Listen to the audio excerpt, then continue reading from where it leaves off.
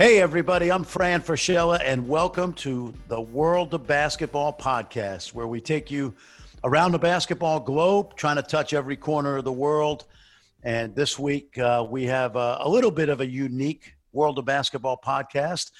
I will spend the next hour or so with Chris Spatola, our outstanding SiriusXM radio host. ACC radio. He does college basketball on ESPN. And what we're going to do this week is a little unique. We're going to give you my thoughts on all of the international kids, or most of them, that are in this draft, especially the guys that are likely to go really high. And, of course, the world has changed in 20 years as far as the NBA is concerned, because at least most recently, between 20 and 25% of the league is now born outside of the United States or has some connection to basketball around the world. Think of Precious Achiuwa, who will be a first-round pick, young man out of Memphis, whose family was from Nigeria and emigrated to New York City. Nico Mannion, who is a Utah kid, so to speak. His dad played at the University of Utah, but played in Italy, and Nico was actually born in Italy. So he has dual citizenship, and so on and so forth. Deron Hayes' son, the outstanding Penn State player from the 80s and 90s, his son Killian Hayes, who was born in Lakeland, Florida, but considers himself as French as he does American, certainly will be a high pick. R.J. Hampton and LaMelo Ball, two kids born in the States who played in Australia this year. So we cover the gamut, and Chris will help me do that. By the way, if you're enjoying what we're doing on World of Basketball podcast, subscribe as we head up into the mid-20s in terms of shows, and feel free to go back and listen to some of the great shows we've already done with people like Jeff Van Gundy and the great Andrew Gaze, the Australian, father of basketball, if you will. So many good shows we've done so far. So subscribe, give us a high rating so we can keep bringing this to you. And also, if you're enjoying, as you're getting ready for the draft, tune in to SiriusXM NBA Radio, as we now are coming at you fast and furiously with shows virtually every night from 7 to 10 Eastern time.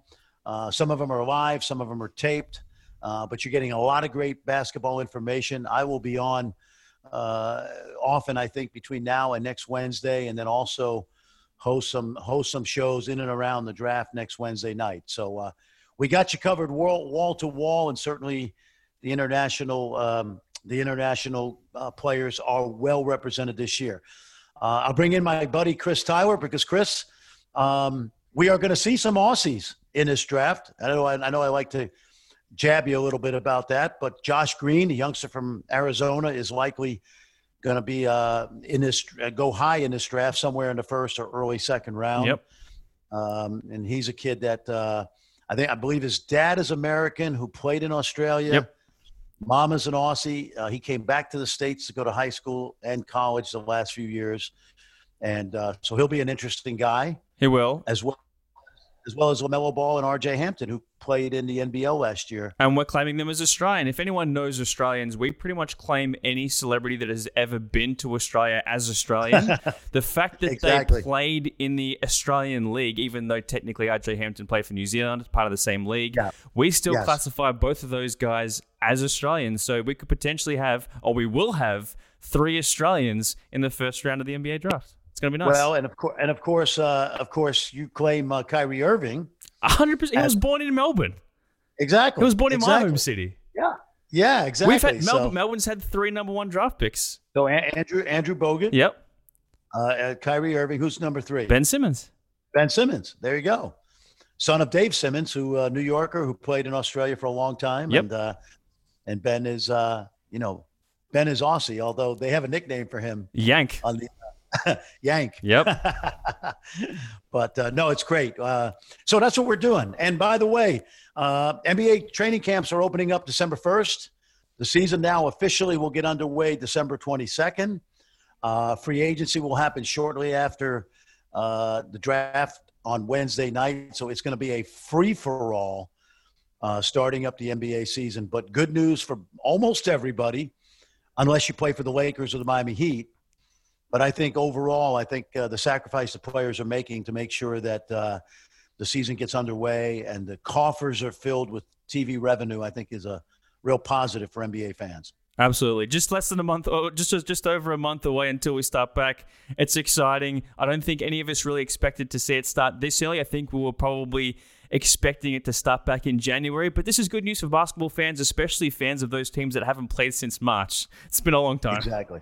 Yeah, the Elite Eight, the 8 teams that did not play in the bubble have not played since roughly March 11th. So good news for almost everybody. And for those guys who are sacrificing on the Lakers and Miami Heat, you know what? You guys had a pretty good season, especially the Lakers who won a NBA title. So, hey, well, listen, with that, you're going to get my insight and a little bit about how I got interested in international basketball as well.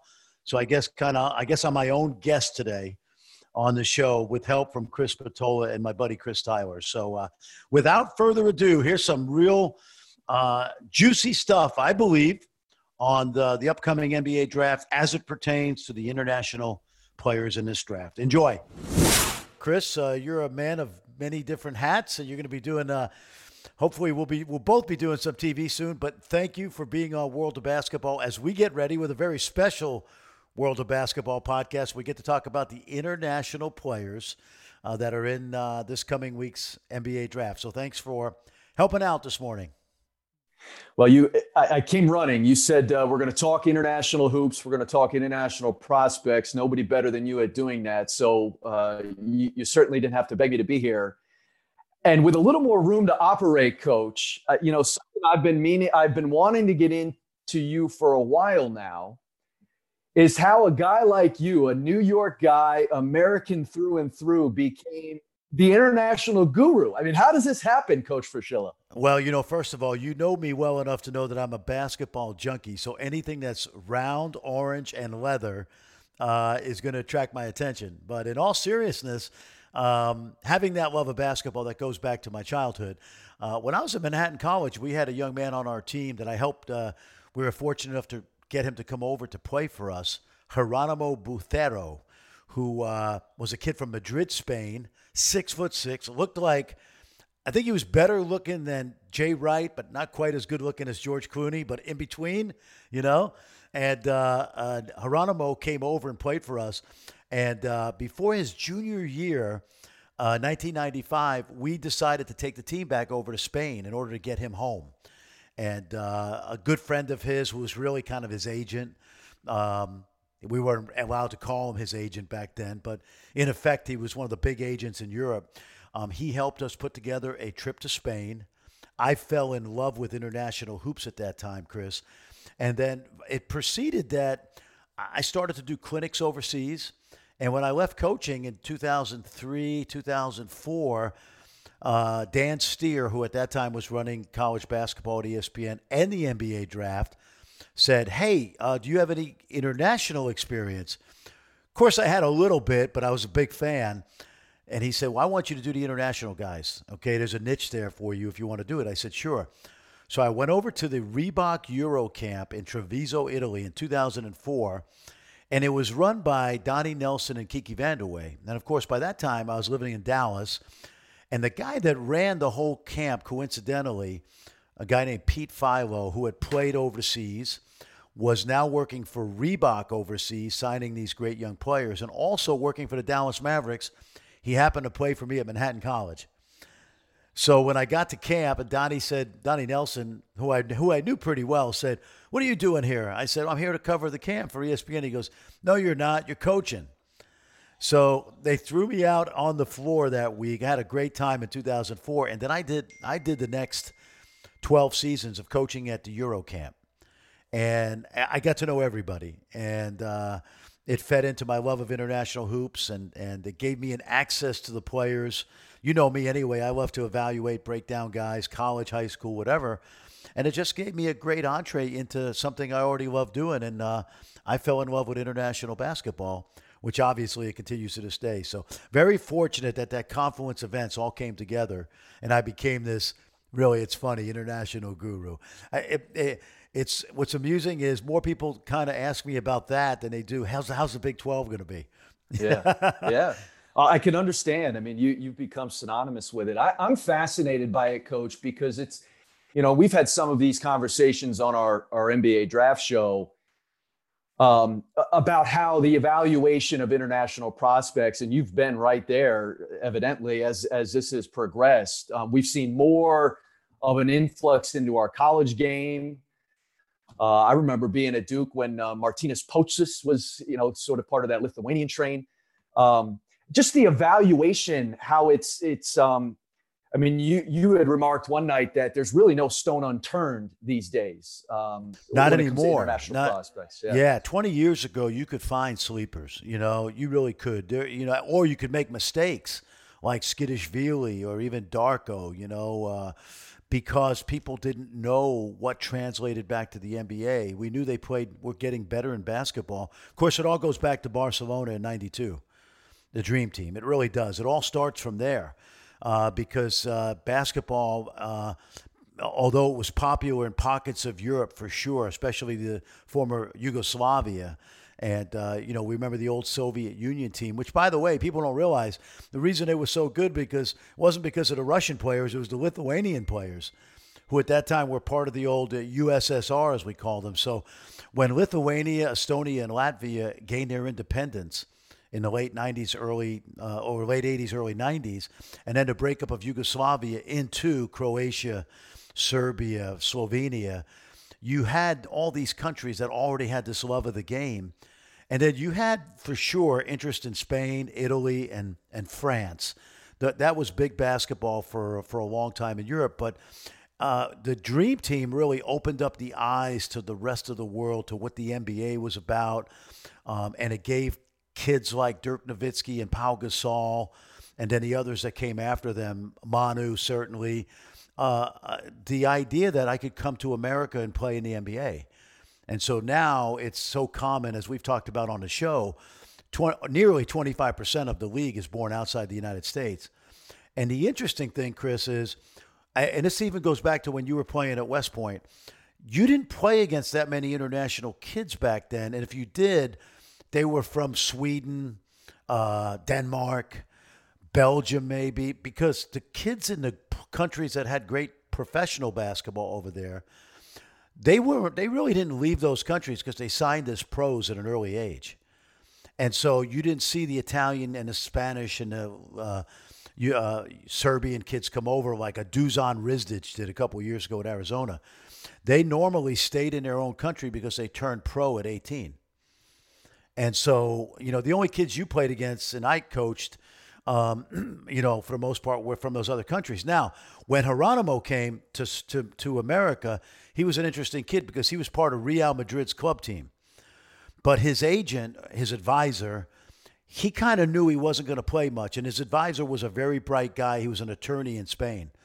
And so Geronimo said, I don't know if I want to turn pro yet. I really would like to get a college education. Is there any way I can go to the United States? And so when I got in touch with his advisor, it was at a point in time when he did eventually sign with us. Guess what? He sat out 3 or 4 games, NCAA rules. Right. And you remember his very close friend, ready for this? Ricardo Peral. Yeah. Okay. From Wake Forest. Yes. See, Ricky was a tremendous prospect in Spain, and Ricky came to Wake Forest and played for Dave Odom and had great success. And then a kid I could have had at Manhattan College, and I screwed up big time. There was Rafael Vidoretta, who ended up at Wake Forest. And then the last guy that I should have taken that went to Clemson with Rick Barnes, Ikira Turbe, who was best known for getting into a big to-do with Dean Smith. That whole Rick Barnes, Dean Smith thing started because of Ikira Turbe. So these were all Spanish kids. Let's see, as I recall, Rafael visited St. John's, but he chose Wake Forest.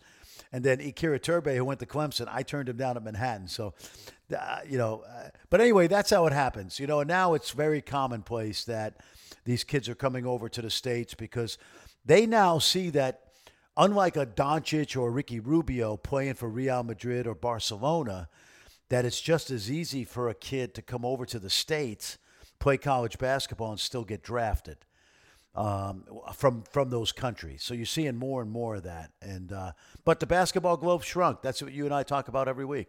Yeah, no question about it. Well, and now we're starting to see, as you look at some of the prospects in this particular draft, Coach, we're starting to see guys go from the United States to spend their time internationally. I mean, the LaMelo Balls, the RJ Hamptons, the Killian Hayes. I don't think a lot of folks realize, that Killian Hayes is here. His dad played at Penn State, and then ultimately, he ends up becoming playing in France because his dad plays professionally over there. Well, it's funny because that's happened. If you think about it, Tony Parker, right? His dad played in France. If we go and look at some of these kids that have come back over to the NBA, there are occasions where it's somebody's American father who went to, for example, Nico Mannion's dad, Pace, played in the NBA for a while but finished his career in Italy, and he met his wife, who was a great volleyball player there. That's where Nico gets his jumping ability, not from his dad, but that's the beauty of this, like a Killian Hayes was born in Lakeland, Florida, but we consider him a French kid because his dad married a French woman, and Killian came back to Lakeland every summer, hang out with the Hayes side of the family. But for the most part, we think of Killian and we think of him as a French point guard. So this is it's what I love about basketball is it kind of brings us all closer together. It's like a kumbaya deal, Yeah. So it's fun. Yeah. It's fun to hear the stories too of where the kids come from. It is. Well, and one of the things before we get to some of these prospects that I want to ask you about, the coaching too. I mean, the thing, just doing the little part I played in the USA basketball experience with coach. Seeing these guys, like we used to steal plays they had that we had never seen, like the level of coaching internationally, I don't think people understand. There's some great coaches who are coaching internationally. It's amazing. I've learned so much basketball in the last 7 months because once the pandemic hit and I got sucked in to start doing some coaching clinics, on Zoom with young coaches and high school federations, coaches get-togethers on Zoom. And one of the things everybody asked me was, Coach, can you do an international offense clinic? We'd love to know your thoughts because you follow the international game. And it's amazing on Twitter and then on Zoom, the amount of information that's out there right now. Some really good friends of mine are doing, even if you put up like 1 or 2 plays a day, which I'll do, I'll put up, hey, Barcelona just ran this sideline inbounds play. And then someone else is putting something else out there on Twitter. And it's caught fire. And we've had you and I have talked about this before, Chris, but we taught the game to the international coaches back in the 50s, 60s, 70s. Guys like Dean Smith and Chuck Daly and Hubie Brown certainly, and then later on Bob McKillop, who in the 80s and early 90s, I used to tell, like particularly in the 90s, I would say, you don't understand. Bob McKillop is more well known in Europe than Coach K is. Now that's changed because of the Olympics. But there was a stretch of time where Bob McKillop was the most well-known coach in Europe that was American because he was there every summer doing clinics in Iceland, in certainly Italy, where he had great connections. Bob McKillop's like a god figure to coaches in Europe because of all the clinics he's done. And so, yes, we taught them the game. They studied the game, and now they're in many ways teaching it back to us, and we're stealing from each other. It's remarkable. It's particularly true in the NBA with spread pick and roll and big guys that play away from the basket. I mean, if anything, the international game put guys like Roy Hibbert out of business. Yeah. That plotting big low post center. Now, if you're Marc Gasol, it's different, but Marc Gasol can shoot threes and pass the ball. So, Jokic is 7 foot, 260, but can play point guard. So they've really had a great positive impact on basketball around the world and not just the NBA and college and high school basketball here in the States. Yeah. It's incredible. The Argentinians ran like this perpetual wing pick and roll that we just used and it to get movement. And David Blatt was over there, just some really, really good coaches. Yeah, no question. Yeah, no, that's the beauty of basketball. Nobody knows it all. Like even Coach K, I admire what he did because he saw what's going. He saw the continuity pick and roll that Duke runs now, right? That's what you're talking about. I've always admired guys who are not fixed in their mindset. And because of your relationship with Coach K, I'm sure he was probably told you how much basketball he's learned just because of the Olympic experience. And we all have. We've all benefited from what I always say is the basketball globe shrinking. Yeah. Let me ask you this, Coach, because one of the great things that the picture you paint when you're analyzing these international prospects is this idea of translation, how you're translating for an American audience where a guy is playing and the production that he had. So, let's start with LaMelo Ball. What do folks need to know about his international experience in terms of evaluating where he's at right now? Well, I think first of all, let's call it like it is. I mean, it's a shame he didn't go to college. It's a shame we didn't see him play at UCLA or Kansas or somewhere. Simply because, not that he needs any marketing, because he's going to be like a top 3 pick. Maybe if he slides, he's top 5, but he's certainly a worthy of a high pick. But that's not what his father chose to do. I thought the thing in Lithuania was a circus. Obviously, it was basically made for reality TV. But the Australian League, they have a program called Next Stars, and we mentioned R.J. Hampton earlier. Remember, it was Terrence Ferguson a couple years ago. It really wasn't, quote, Next Stars, but Terrence was a Dallas kid who was ineligible to go to Arizona, so he chose to go play in Australia, and he had a role. He was a role player on a good team in the NBL. But he was 6'5" and athletic and a good kid, and he ended up going, I think, 22nd to the Oklahoma City Thunder. And he starts in the NBA. He's probably 23 years old now, so he did it first. But LaMelo going down under along with RJ. The thing I think you got to know about the Australian League is it's not yet at the very top of the food chain as far as international hoops. It's getting better, but it's not the ACB, and it's certainly not the Euro League.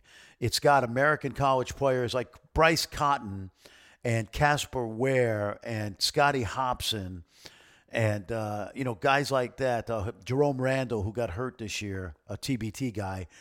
Those are the best American players in the NBL.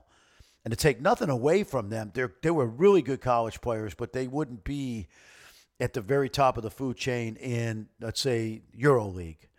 Okay, so the competition there is good, not great as it's better than college. It's better than, the NCAA. So that's what you have to evaluate is where is he, how does that competition compare to the NBA, Europe, and college? And I would say it's, G League level maybe, I think G League level. Now, the thing about LaMelo this year, when we evaluated him on tape, is the pick and roll coverages were horrendous. He's constantly switched off on by guys that are 6'8", 250, and he's going by them easily. I thought that was the one thing that worried me is like his isolation game is still a work in progress against great athletes. But listen, this kid can really see the floor. He's 6'7". He did enough in that league to show us that he does have the capability of being a good NBA player. But it wasn't like Luka Doncic, dominating the Euro League. That's a whole different ball of wax. So you just have to know that going in when you're watching the NBL. You and I have talked about him a lot, and I was thinking about it this morning. What's a different way to get your opinion on him? Because there are a lot of things he has you can't teach. I mean, the IQ, the passing ability, like you've said, the confidence. I mean, he's got a swagger and a confidence that you want out of your lead guard, and he certainly has that. Here's my question to you. Are the holes in his game a larger factor? So inability to shoot, some question marks about, character and all that stuff. Gets really wild, was afforded the opportunity to do some things, make more mistakes than an NBA team is going to want. Yeah. Are the holes that he has loom larger? Do they loom larger than his positives, his strengths?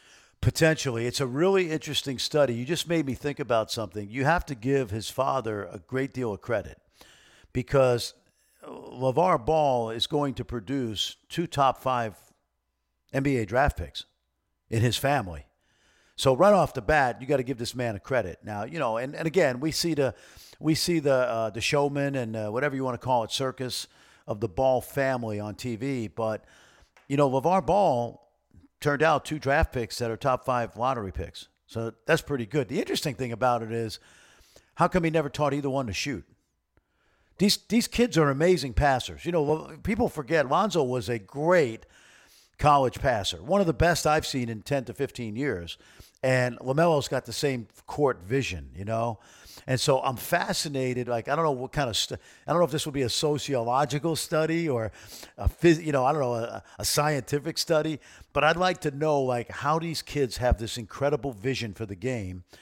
LaMelo's a little bigger than Lonzo. He's 6'7". And so, you don't see a 6'7" point guard with that kind of passing vision. So the question is, the shooting.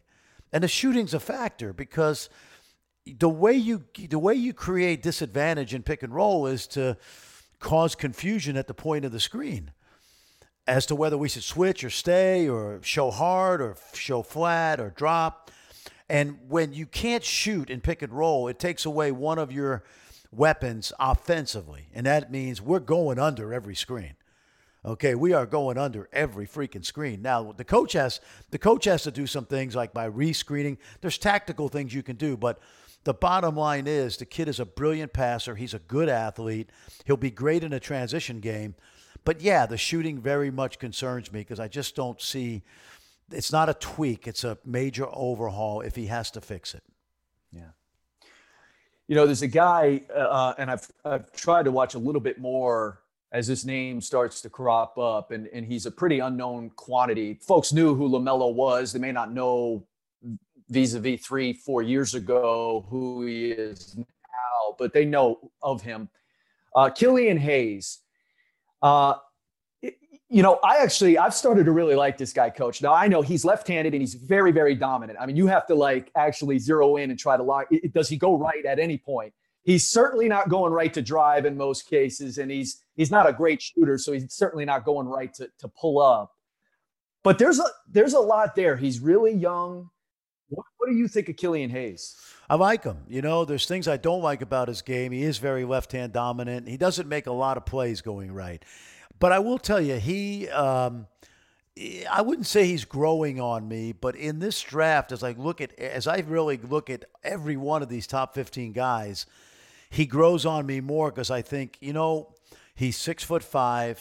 He has a really good feel for the game, Chris. And being a big point guard like LaMelo makes the game easier because he could see over defenders and those kind of things that we all know are valuable. His shot's not broken, although he doesn't make a high percentage. He's got great footwork. He's very fundamentally sound. Again, I'm really surprised that he doesn't go right. I always compare it this. When I used to give scouting reports to my team, I'd say, look, this kid, Spatola, he's a righty. He goes to his right hand like he's going 75 miles an hour on the highway. Now, when he goes left, he goes about 45. So we got to force him left, okay? And that's the way I would describe Killian. This guy, if the game was played on the left side of the court, he'd be the number 1 pick. Okay, he would be the first pick of this draft. Now, is it enough can he overcome the lack of right hand skill level? I think he can. I think that's just player development. And if he has a good agent, they've been working on that for 7 months.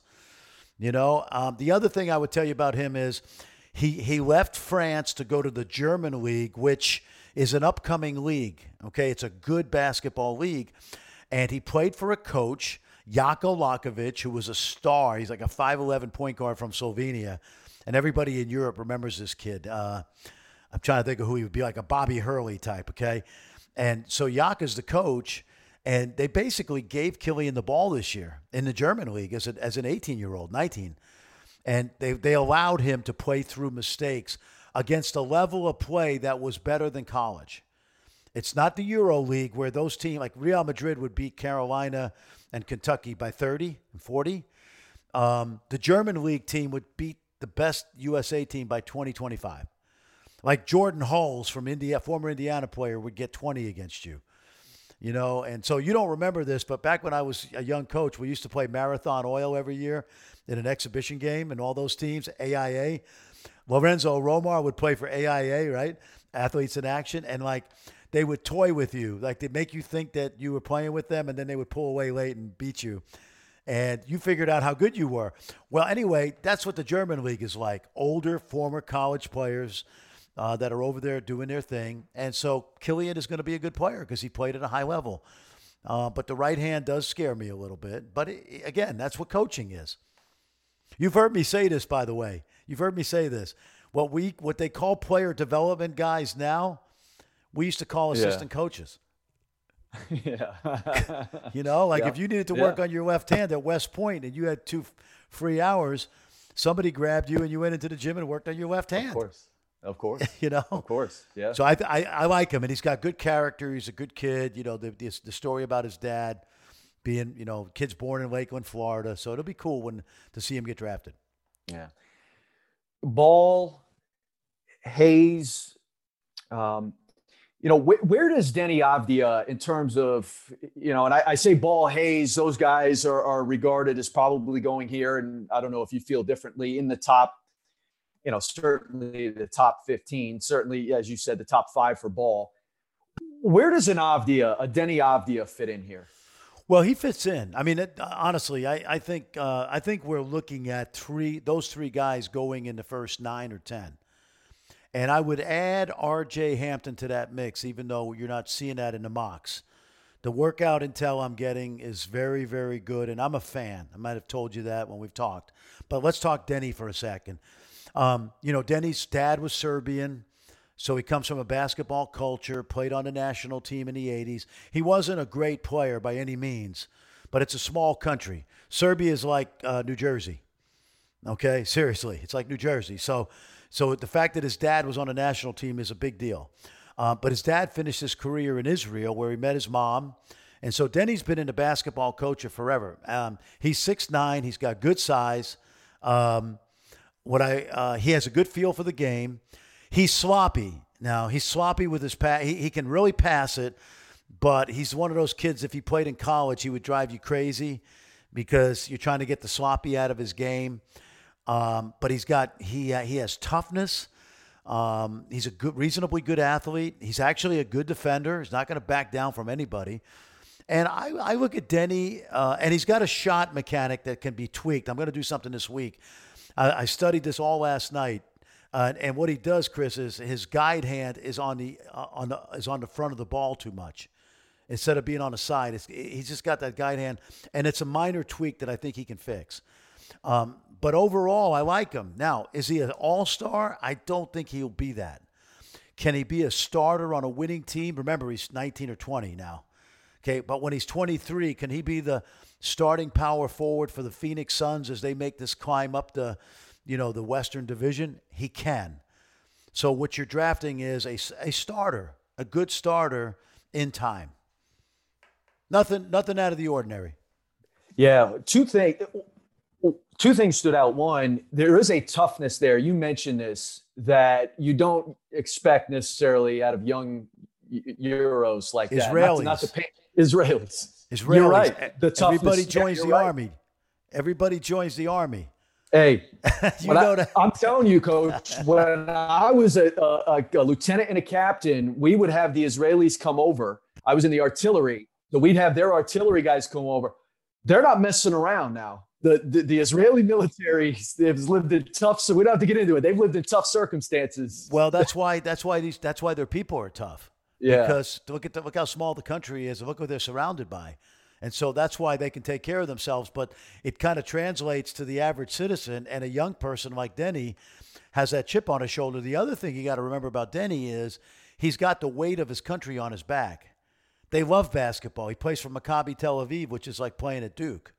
And so he's already a national hero. They've won 2 European championships in the junior level.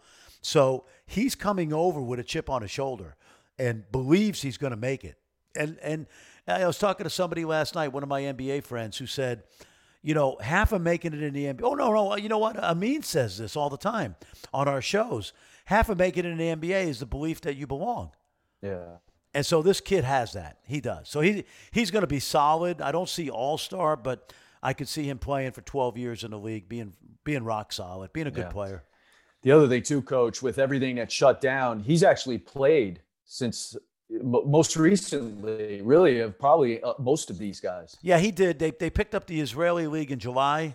A lot of people don't know that, but remember, he played in the Israeli league and the Euro League, and he didn't play as much in the Euro League. He wasn't really ready to be a first line player in the Euro League. The Israeli league, it would be like an ACC team playing a non-conference schedule. Think of Denny as playing really well in non-conference games. Yeah. And then the Euro League is a different deal. So, but no, the potential's there to be a good NBA player. And, I see him going in that 5 to 10 range for sure. Yeah. Want to throw a few names at you guys I know much less about. And you kind of pick and choose here. Maledon, Bolmaro, Pokusevski, these three guys, folks are probably going to see their names a little bit here. What do you make of any of those three? Yeah, well, Bolmaro's an Argentinian kid, Leandro Bolmaro, who, to your point, he's actually playing for Barcelona right now and is going to stay. I don't think he'll leave to come to the NBA. He's I'm not sure if Leandro's turned 20. I think he's turned 20. And he's a 6'7". He's a point wing is what he is. He's not a great shooter. And he's not playing. He's playing like 12 minutes a game. If you combine the Euro League, where I think he's played 7 or 8 games, and then the ACB, he's getting about 10 minutes a game. He's a terrific passer. A lot of people want to compare him to Ginobili because he's Argentinian. I compare him to the kid that's in Chicago with the Bulls, a kid I watched when he was 15 years old, Tomas Satoransky from the Czech Republic. Tomas is a 6'7" point guard, and he's never been a great shooter. And that's what Leandro is. A lot of teams like him.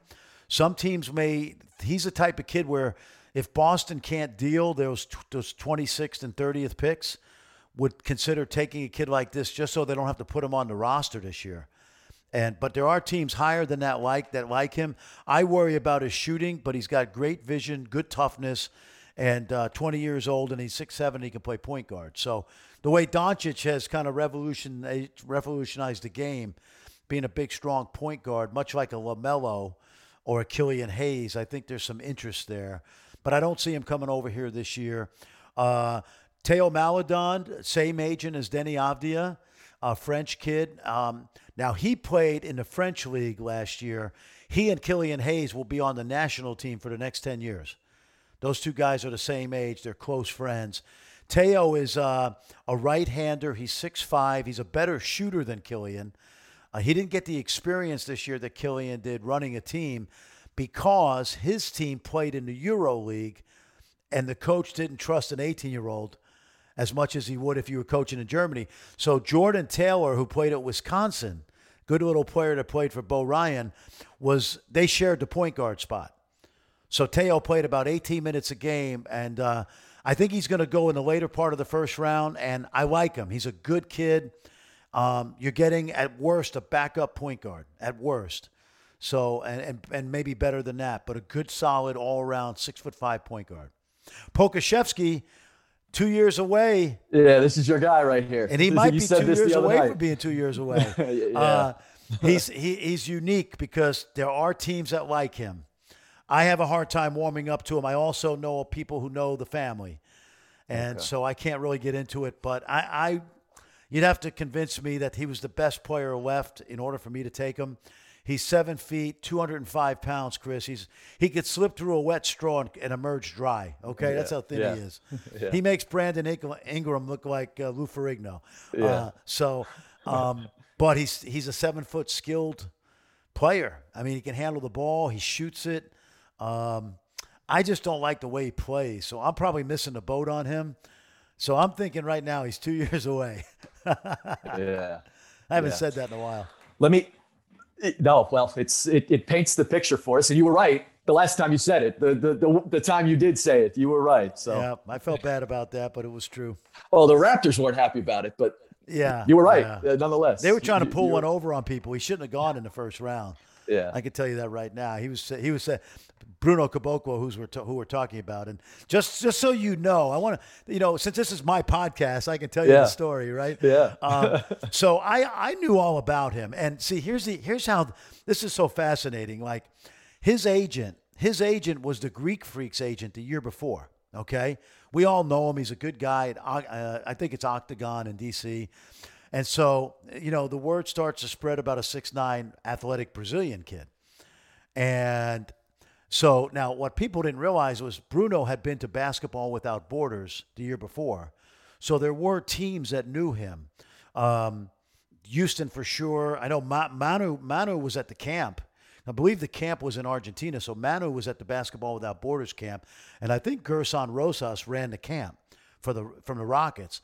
So, a few teams found out about Bruno. I have good friends in Brazil. Anytime I have a question, I have 2 or 3 go-to people. So what happened was I had heard about him, and I studied him on the little tape I could find, and about 10 days before the draft, and yesterday was the 10-day pullout period, which is why you saw a lot of international kids pull out. Just so people who are listening to this podcast understand, like the college kids had August 3rd, if you remember? Yeah. They had to pull out. Well, the international kids don't have to pull out of the draft if they're an early entry until 10 days before, which was yesterday. So back then, what happened was Bruno stayed in the draft. His agent was the Greek Freaks agent. He's a 6'9" athlete. And I thought, okay, someone's taking him. He's got a promise from a team somewhere.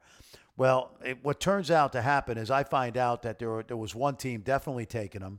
Then another team found out, so they were going to be taken in the early second round. And it's hard to explain this. I can't really explain it on a podcast. But it's very peculiar that certain mock draft people knew about him but never put him in their top 60. Okay, I'll just leave it at that. Okay, and that's no big deal. That's what they do. They might have a deal going with some team and they get a few bucks in their pocket, whatever. But we knew, those of us who studied this, that he was going to be taken in the mid-second round. Well, anyway, Toronto panicked. It may be a bad word, but that's probably what they did. They were afraid they weren't going to get this kid. They were maybe thinking Greek Freak, and so they took him with the 20th pick. I was flabbergasted when it happened, so I'm explaining like that down in Brazil, they call this kid the Brazilian Kevin Durant, and that's not what I thought, but that's what people said about him, and that he's an athlete, and, blah, blah, blah. And I ran out of things to say, and I still had 15 more seconds before I threw it back to Reese Davis on the set. And I said, Reese, and Danny Nee, when we'd go see a big kid, when I was recruiting for him, when I first started in coaching at Ohio University, I remember coming back one time and Danny said, how was the big kid? I said, Danny, I don't know. I don't know if he's good enough. He's not ready. He's 2 years away. So he goes, I don't mind if he's 2 years away, but I don't want him to be 2 years away from being 2 years away. Yeah, so that always stuck in my head. Yeah, and so I'm running out of things to say in front of a national audience, right? And I said, hey, listen, this kid's 2 years away from being 2 years away. And it just came out of my mouth. It left the kid, like it'll be in his Wikipedia page forever, and probably mine. But it turned out to be, an accurate statement. So anyway, that's a long-winded way of telling you that story. No, it's a great story. It's a great story. And I thought you had written it down as a line to use. No. And you're telling us it just came to you on it came out of nowhere. Because it was, to me, I felt bad. It was kind of a hurtful line. But it just happened by accident. It turned out, I believed it, and it turned out to be the truth.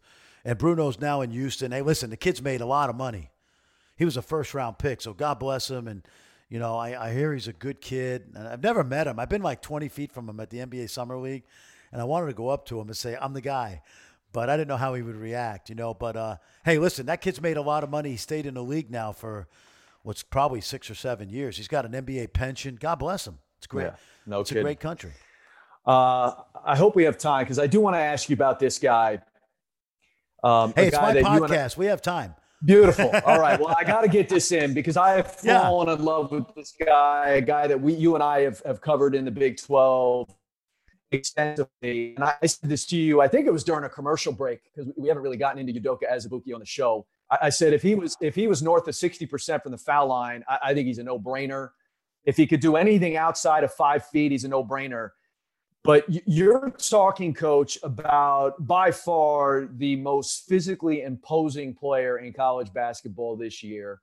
He has certainly changed his body. He has certainly become capable defensively.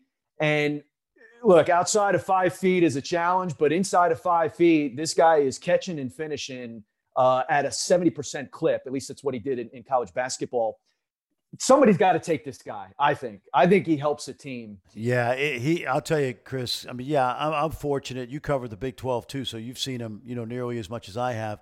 And by the way, Udoka is only 21. Oh, okay. See, Udoka came here. He started college a lot like Svi Mikhailuk, who also played at Kansas. Udoka's only 21. He's the most physically dominant player in college basketball in the last, 3 or 4 years. And I'm not talking about the best player, although he's certainly been up there in that mix. I mean, I think he could have easily, if it wasn't for Devon Dotson. Now they made each other better, but I really believe that Udoka could have been a National Player of the Year. But except for we put so much attention on the fact that they had 2 All-Americans that it was Obi Toppin versus them. And by the way, they played one of the great games of the season when Kansas beat Dayton in overtime, and Udoka had 29 and 15 against Dayton. And so anyway, Udoka is a freak, and he's born in a different era. If he was born like in the 80s and 90s, he'd be a top 5 pick. But what I love about this kid is he's a tremendous athlete. Don't make any mistake about that. When he keeps his weight down about 260 and he's 7 feet tall, he's a tremendous athlete, and we saw him move his feet this year. And the other thing about him, and I think he had 250 dunks in his career. And remember, he was hurt a lot, and it was freak injury, so it wasn't like it was a knee; it was like broken bones and stuff. But the one thing that concerns me, the only thing, I think there's definitely a spot for him on an NBA roster, especially in light of the fact that big guys will always cycle back around, is this, Chris. He shoots 40% from the foul line. So right off the bat, we saw it happen at times in the Big 12 where they got the hack-a-doke thing going. So that's my only concern. If that kid shot, like we said, 60%, 65%, analytically, you're going to always foul him because if he's making 35% of his free throws, that's 0.7 points on a possession. And so analytically, you're going to foul this kid a lot, especially if you play him in the fourth quarter of games. That's my main concern. If that were to improve, and he's worked on it, then this kid has a spot in the league. He's going to be on a roster anyway because you cannot pass up on his freakiness.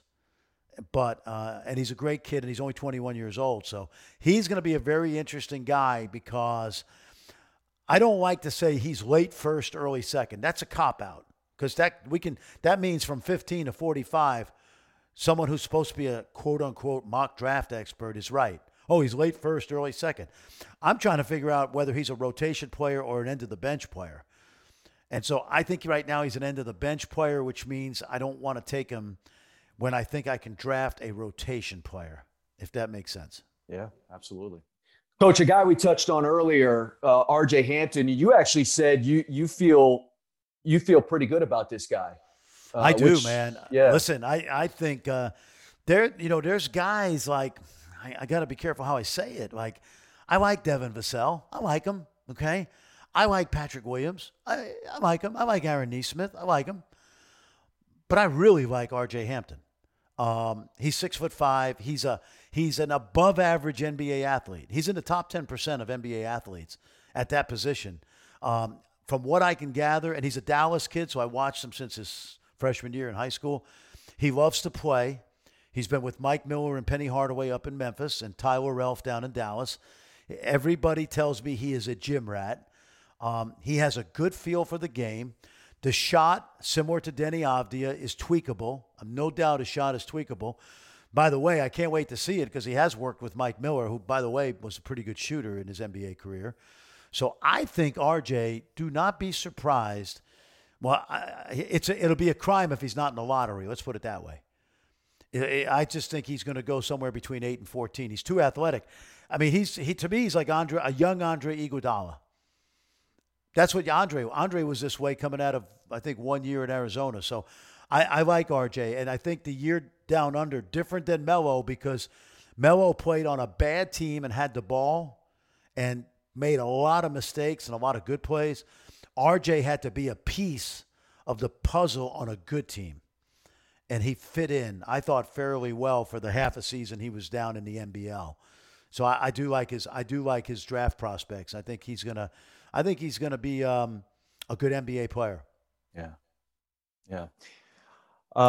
We got to hit the Arizona guys. Josh Green, Nico Mannion. I have not been overly impressed with the latter, but I'm curious what you make of both of those guys. Well, this is not a knock on Sean Miller because he's obviously a tremendous college basketball coach. I thought Nico was hurt by the fact that he really wasn't in an NBA system. Not that the system doesn't develop NBA players, because Sean's going to teach you to play defense and he's going to teach you to compete.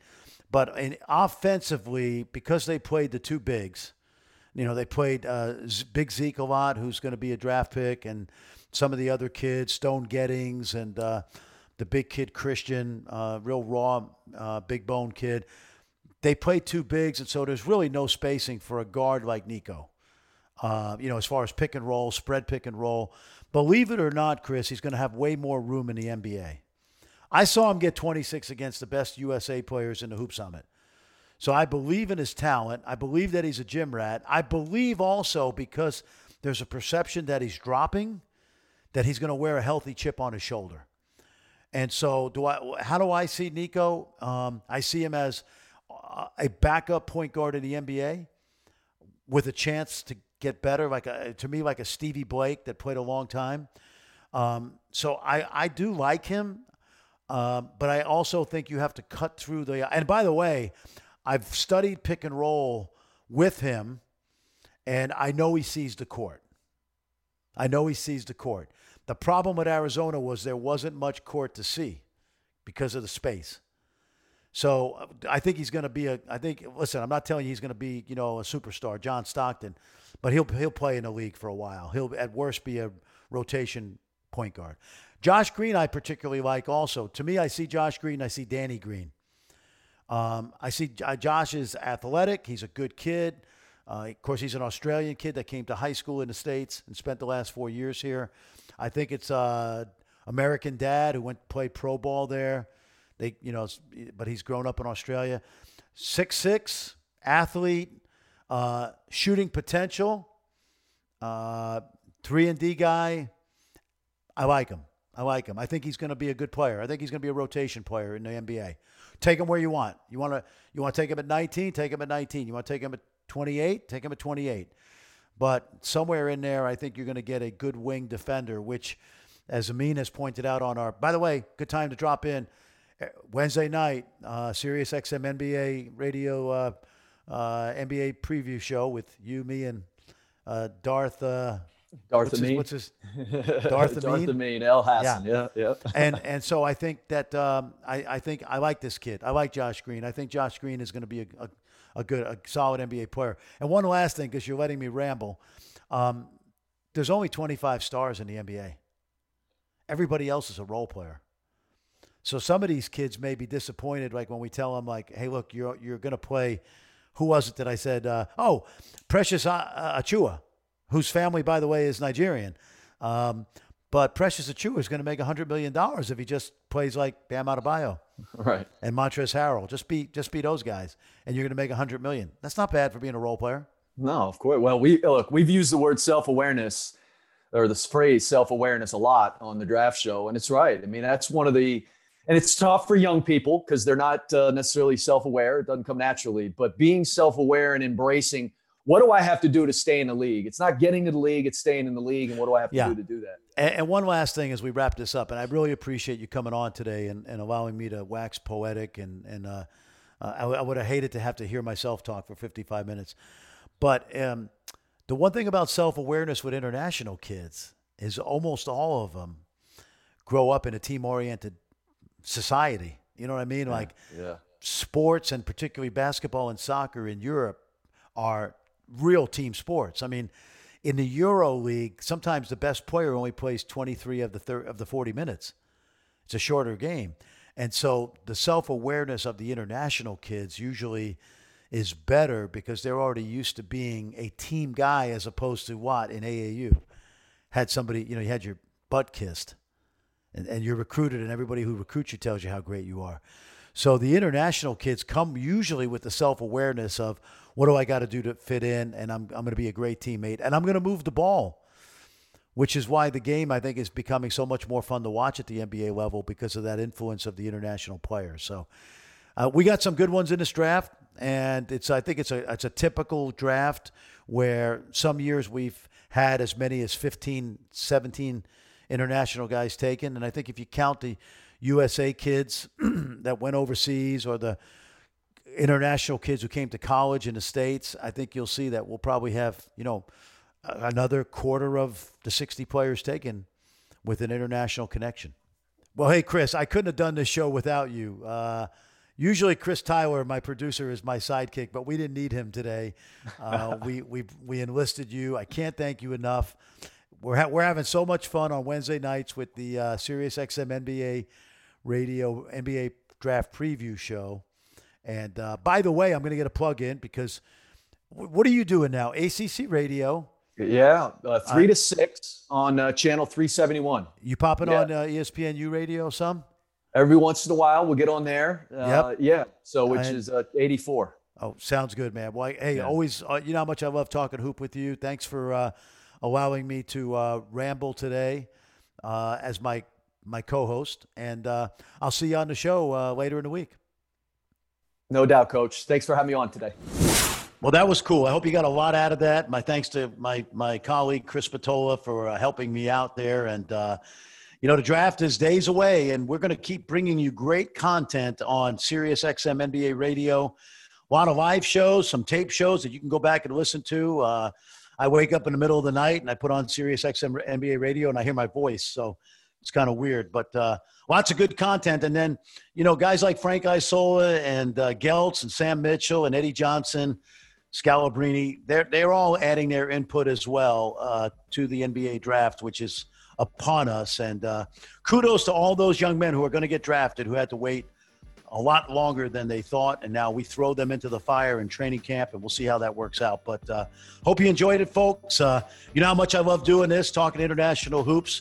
That's my goal every week. And you can bet that next week I will bring you to another place in my world of basketball.